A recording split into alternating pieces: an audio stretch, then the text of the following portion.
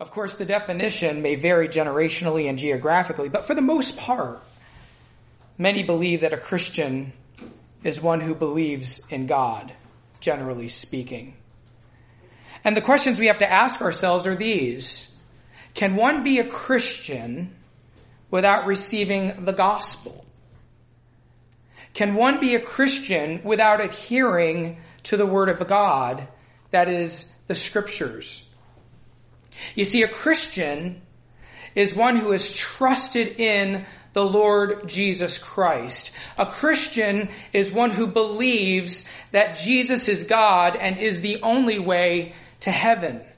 A Christian is one who has repented of his or her sin and has asked Christ to save them by grace through faith alone. A Christian is one who believes that Jesus, the God-man, was born of a virgin, was God's wrath-absorbing sacrifice for the sins of man, that he was perfect in every way without sin, who rose from the dead, defeating sin and death, proving that he is the divine Son of God. I believe that a true Christian can be characterized by two things. One, you shall love the Lord your God with all of your heart and with all of your soul and with all of your mind. And two, you shall love your neighbor as you love yourself. Both are the words of our Lord Jesus Christ. The term neighbor is our fellow human being, not someone who lives next door to us geographically or down the street from us. This term means everyone who has been created in the image of God. And there are two types of human beings. Non-Christians, those who are currently at enmity with God, those who have not yet repented and trusted their lives to the risen Christ and are still living in darkness. These are our neighbors who are spiritually dead, transgressors of the law of God and under the rule of Satan. And Christians, those who have been saved by grace alone, through faith alone, those who have had their sins forgiven by God the Father because of the bloody sacrifice of Christ the Son on the cross. And Christians are called by God to love both these groups of people. And today we're going to talk about Christians loving fellow Christians. So turn with me in your Bibles, if you would please, to the epistle of 1 John. The epistle of 1 John. The title of my message this morning is Loving Your Fellow Christian. John the Apostle is the author of this epistle, and though he does not mention his name in the letter, the early church from the first century consistently identified the author as being John the Apostle. And the purpose of his letter was to warn against false teaching that Christ had actually not come in the flesh. And as you read the letter that John wrote through the inspiration of the Holy Spirit, you'll see that John appears to be stating plainly throughout the book that there are tests which reveal whether one is a true Christian or not. And some of these tests are doctrinal, and some of these tests are behavioral. And we're going to look at one of the behavioral tests today, and that test is love. More specifically, Christians are commanded to love other Christians. So turn with me, if you would, to 1 John chapter 2. 1 John chapter 2, we're going to be looking at verses 7 through 11. John the Apostle writes, Beloved, I'm writing you no new commandment, but an old commandment that you had from the beginning. The old commandment is the word that you have heard. At the same time, it is a new commandment that I am writing to you, which is true in him and in you, because the darkness is passing away and the true light is already shining. Whoever says he is in the light and hates his brother is still in darkness. Whoever loves his brother abides in the light, and in him there is no cause for stumbling. But whoever hates his brother is in the darkness and walks in the darkness, and does not know where he is going, because the darkness has blinded his eyes. The first point in this message is light shines in God's law. The light shines in God's law. Verses 7 and 8. Beloved, I am writing you no new commandment, but an old commandment that you had heard from the beginning.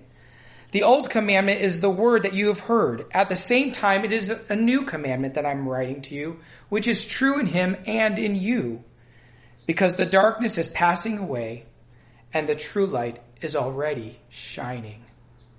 So John the Apostle is gently reminding the saints that what he is writing to them is nothing new to their ears. He's stating that what they're hearing or what they're reading, present tense, they had heard from the beginning of their Christian lives.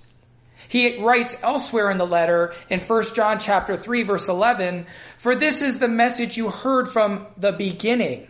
We should love one another." So from the time of the reader's conversion to Christ, they were learning about God's love for them and his command for them to love one another.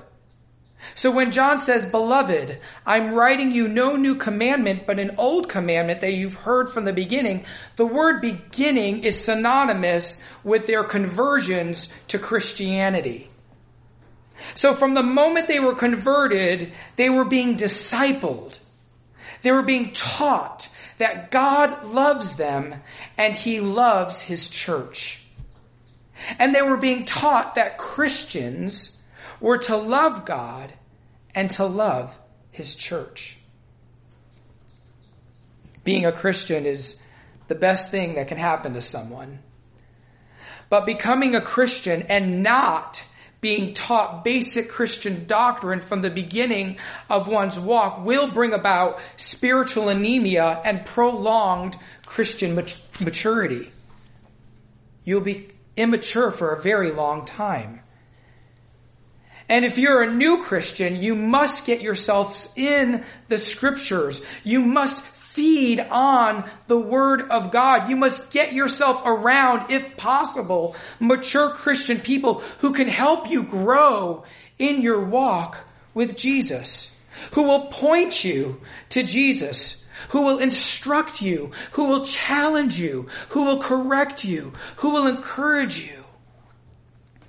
You must get yourself plugged in to a local church and sit under sound teaching. And if you don't have a mature Christian in your life, pray that God will lead you to someone, and then ask them to come alongside you to teach you the Word of God. John goes on to say, the old commandment is the word that you have heard. The recipients of John's letter had been discipled through the Old Testament text. They had been taught through the Old Testament about the concept of loving one another. And they probably read Psalm 133 verses 1 and 2, how good and pleasant it is when God's people dwell together in unity. It's like precious oil poured on the head, running down the beard, running down Aaron's beard, down to the collar of his robe. They learned by hearing Leviticus chapter 19 verse 18 that it is not godly to take revenge or hold grudges on anyone. Instead, we are to love our neighbors as ourselves. One of the kindest acts mature Christians can do with new Christians is to take them under their wings and teach them the scriptures, to invest in them, to have them in our homes, to spend time with them. And I am so thankful for those in our local church, Christ Community, who do that. Not only are they evangelizing, but they're discipling. It's biblical love in action. They're teaching the new believer the way of Christianity. And in verse 8, John continues and he says, at the same time, it is a new commandment that I am writing to you, which is true in him and in you, because the darkness is passing away and the true light is already shining. See, this new commandment isn't found in words, but in the fresh illustration of love. Even though the Old Testament taught that it was the duty of God's people to love, never before had that love been so plainly manifested as it was through the Lord Jesus Christ. John 15:13 states, "Greater love have no one than this, to lay down one's life for one's friend." John 13:1 says, "And it was just before the Passover festival. Jesus knows that the hour had come for him to leave the world and go to the Father. Having loved his own who were in the world, he loved them to the end." And Jesus, while walking on this earth, expressed his love for people in many ways. He healed them. He showed gentleness. He was compassionate. He wept for those he loved. He's a caring Savior.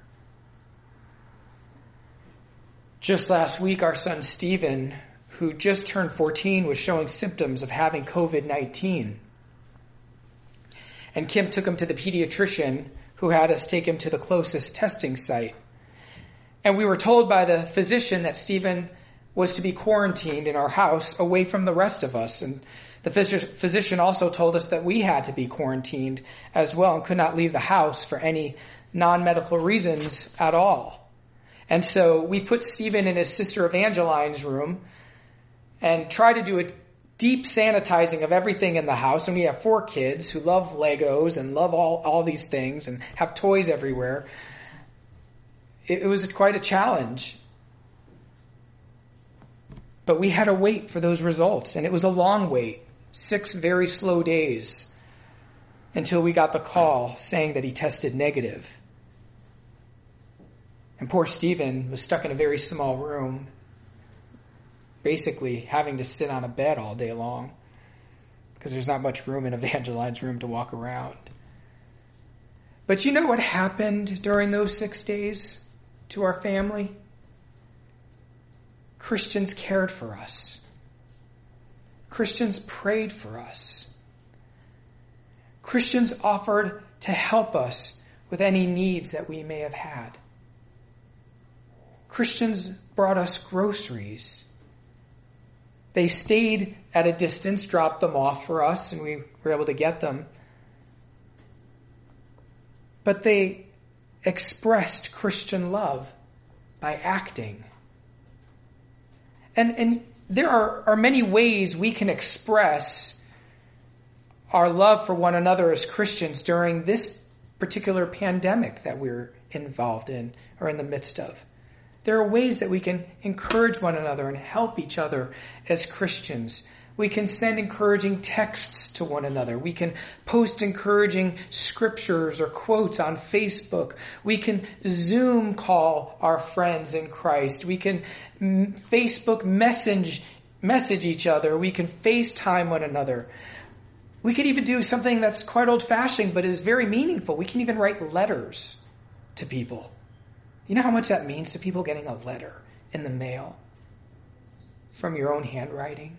Those are things that we can do to express our love and our care for one another in Christ.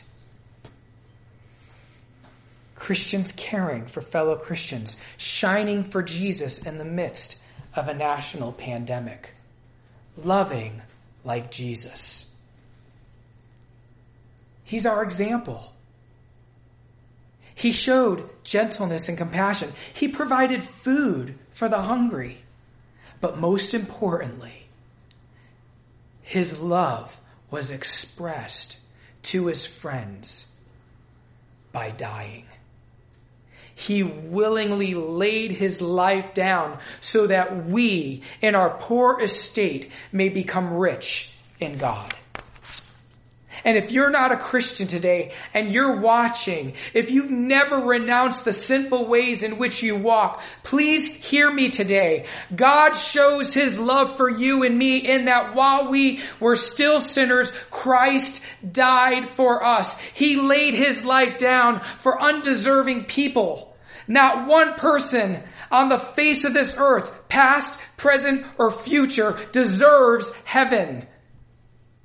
Not one person on this earth deserves to be a friend of God. Not one person can earn that privilege. But Jesus made this possible by bearing our sins in his body, all our sin, exchanged for his grace. How glorious! How wonderful! Unbeliever, you can be healed today spiritually. You can be made alive in Christ today if you put all of your trust in him, if you repent of your sins, if you humble yourself before God and ask him to forgive you. He will show you mercy. He will forgive you. It's in his nature to forgive. He delights in forgiving sinners.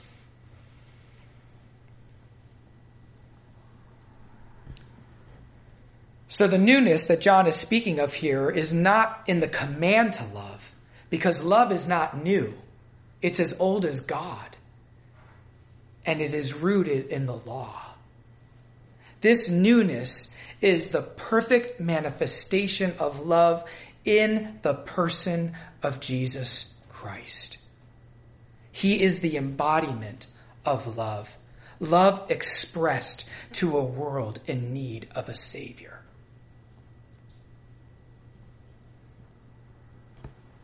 John goes on to say, because the darkness is passing away and the true light is already shining.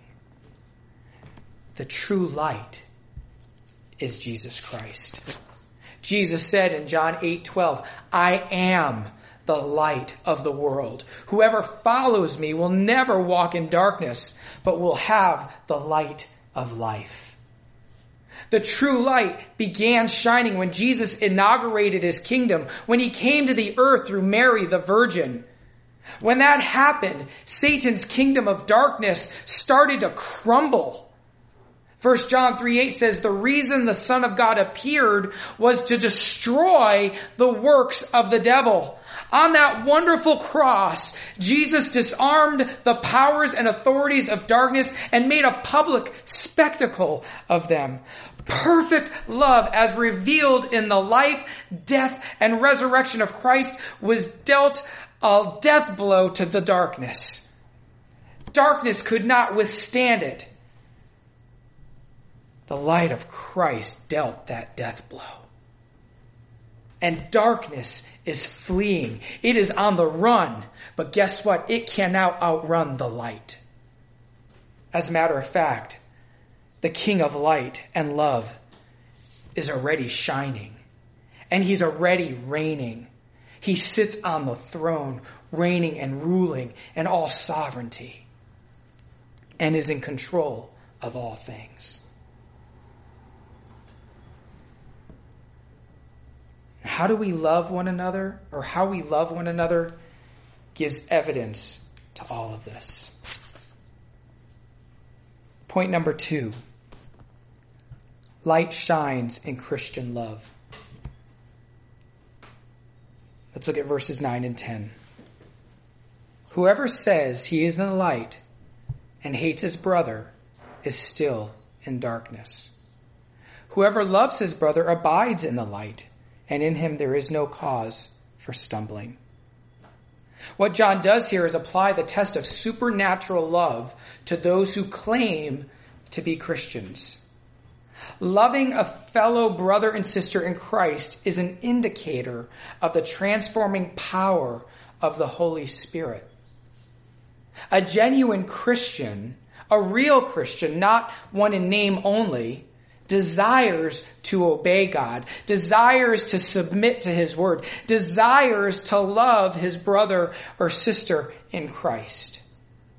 And in the context of the letter, John is referring to his Gnostic opponents who were once a part of the local church but left and claimed to be enlightened but were actually living in darkness.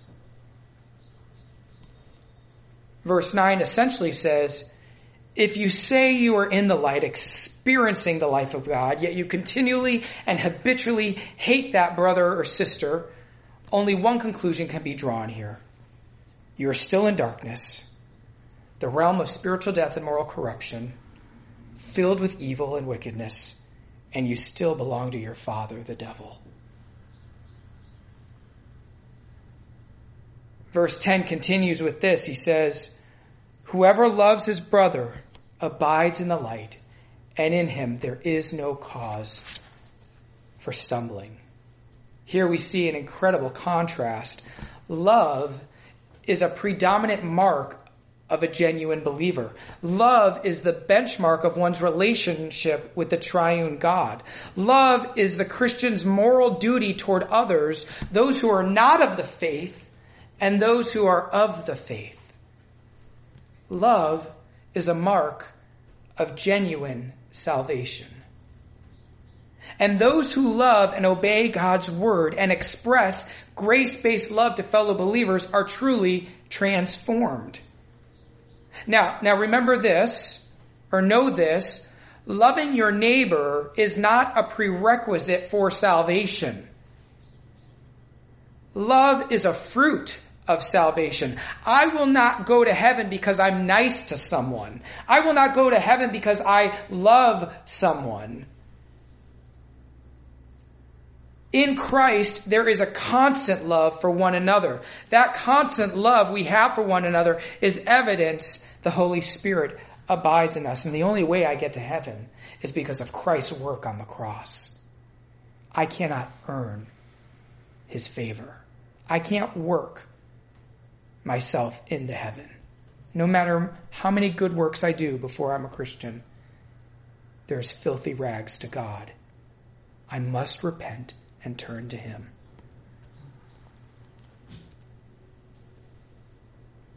And what's interesting here is, because a person is truly transformed, what is he not to do? What is John writing here that a Christian is not to do? A Christian is not to cause another Christian to stumble. The word stumble here refers to sinning.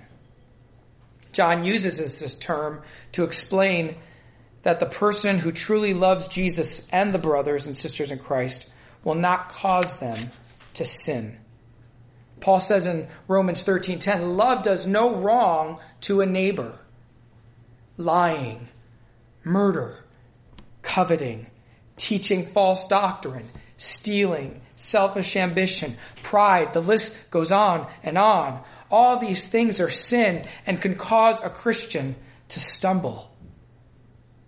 And a genuine Christian will, by the grace of God, desire to avoid such things because he loves God and loves his Christian neighbor and does not want to see his Christian neighbor stumble.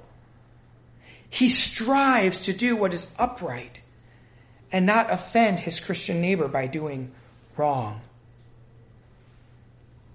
And if he does do wrong, because obviously we can't obey with a perfect obedience, if he does do wrong, he is quick to confess his sins to God and to whomever it is he is offended, so that healing for himself and healing of his relationship with his Christian neighbor may ensue. And not only will healing take place, but the world will see that there is a huge difference between a worldly love and a supernatural love given to the believer. Because a worldly love takes from others. A godly love gives of oneself.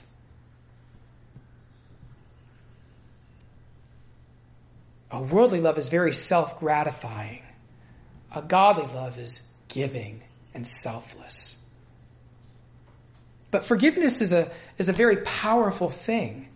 When we forgive a Christian neighbor who sins against us, it is a testimony of God's forgiveness of us. You see, the world isn't about forgiving others. The world is about vengeance. The world is about revenge when wronged. But not so with Christianity. Not only are we called to love, we are called to forgive those in the church who have wronged us. A Christian should desire not to cause another Christian to stumble. Christians should strive to forgive Christians when one does stumble. Can you imagine the world seeing this powerful act and saying, how can that be? We have the answer. His name is Jesus.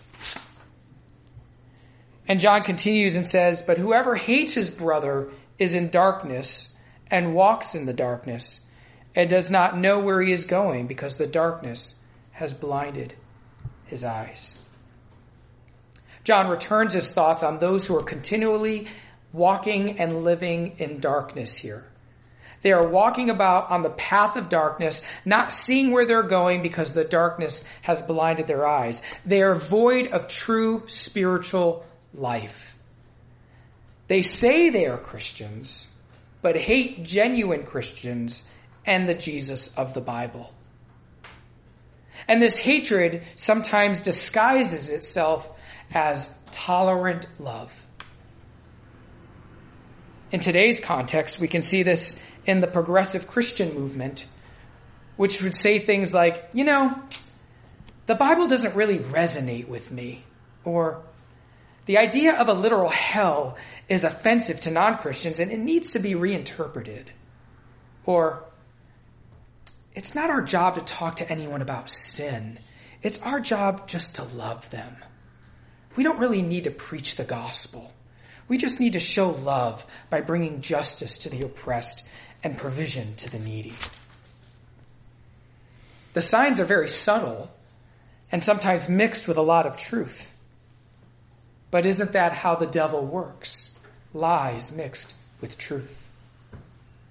And there are those out there who believe this. They're in darkness, spiritually dead. They think they're enlightened, but they walk in darkness as the enemy has blinded their eyes. And they do not know where they're going. There's an absence of biblical love and an absence of God in their lives. And tragically, they do not see this. A Christian is someone who is a follower of Christ. A Christian knows God as the one who has been from the beginning. He knows him as the one who is the word of life and the eternal life. A Christian knows Jesus as the Son of the Father, in whom there is no darkness at all, is the cleanser and forgiver of sins, and is the advocate and atonement. A Christian trusts Jesus.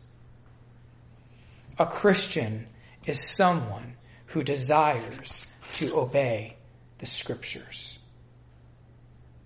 He is one who loves his Christian neighbor the way Scripture commands him to love, not desiring to stumble him, but is willing to make sacrifices for him, even laying down his own life for his brother or sister in Christ.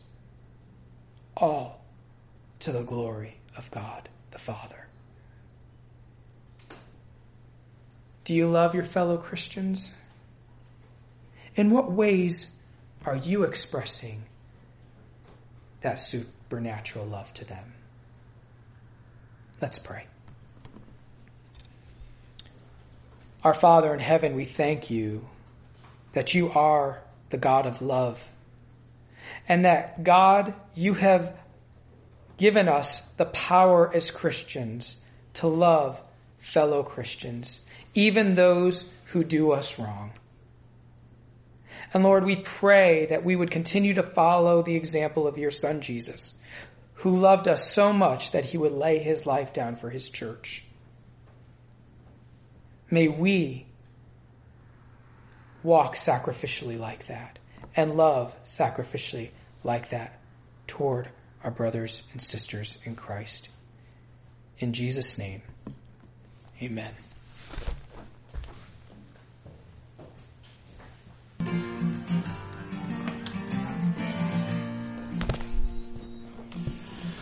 As John was preaching that wonderful message from the book of 1 John, there were a couple of things that he said that really stood out to me. I felt like the Holy Spirit wanted to impress on all of our hearts.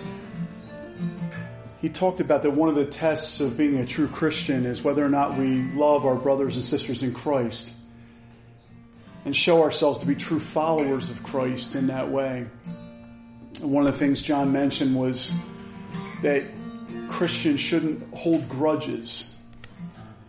And so I was just moved to inquire into all of our souls, for all of us to inquire into our own souls, to ask ourselves, is there anybody that we hold a grudge to in our lives? Is there anybody that we hold a grudge against in the church or brothers and sisters in Christ? And to repent of that together and really glorify God by having a broken heart and a contrite spirit before him together as a church family, and also just asking the Lord to give us power from the Holy Spirit to really overflow with joyful Christian love toward our brothers and sisters in Christ in the church. True love for the church should overflow in abundance out from our lives, enthusiastically and with great zeal. And so let's pray for both of those things as we close our service. Let's pray together. Lord, we thank you so much for just your forgiveness and your mercy and your grace. And Lord, we repent of grudges that we've held in the past or any grudges that we can nurture and nurse now toward people in our lives, unbelievers, but also especially Christians, Lord. I pray that you would forgive us and that you would give us grace even right now to repent over grudges toward family members who have hurt us, toward co-workers that have wronged us, toward brothers and sisters in Christ who have hurt us. Lord, I ask that you would have your full way in us right now, Holy Spirit, and cause us to be true followers of your Son who, while we were still sinners, while we were still rebels against you, you sent your Son in love to die for us. Jesus, thank you that you died for us while we were yet sinners. Help us to be true followers of you and displaying a heart of love and kindness in Christ Jesus, even to those who have hurt us. Lord, forgive us for where we've fallen short in that. Thank you so much that we can, as Alex read earlier, we can come to you right now because you are gentle and lowly in heart. We can find rest for our souls that have been so in turbulence as we forgive those who have wronged us, even as you have forgiven us who have wronged you. We are so grateful for your forgiveness and your steadfast love to us, Lord Jesus. And it's in your name we pray. Amen. Church, go forth today in the rest of Jesus Christ. God bless you.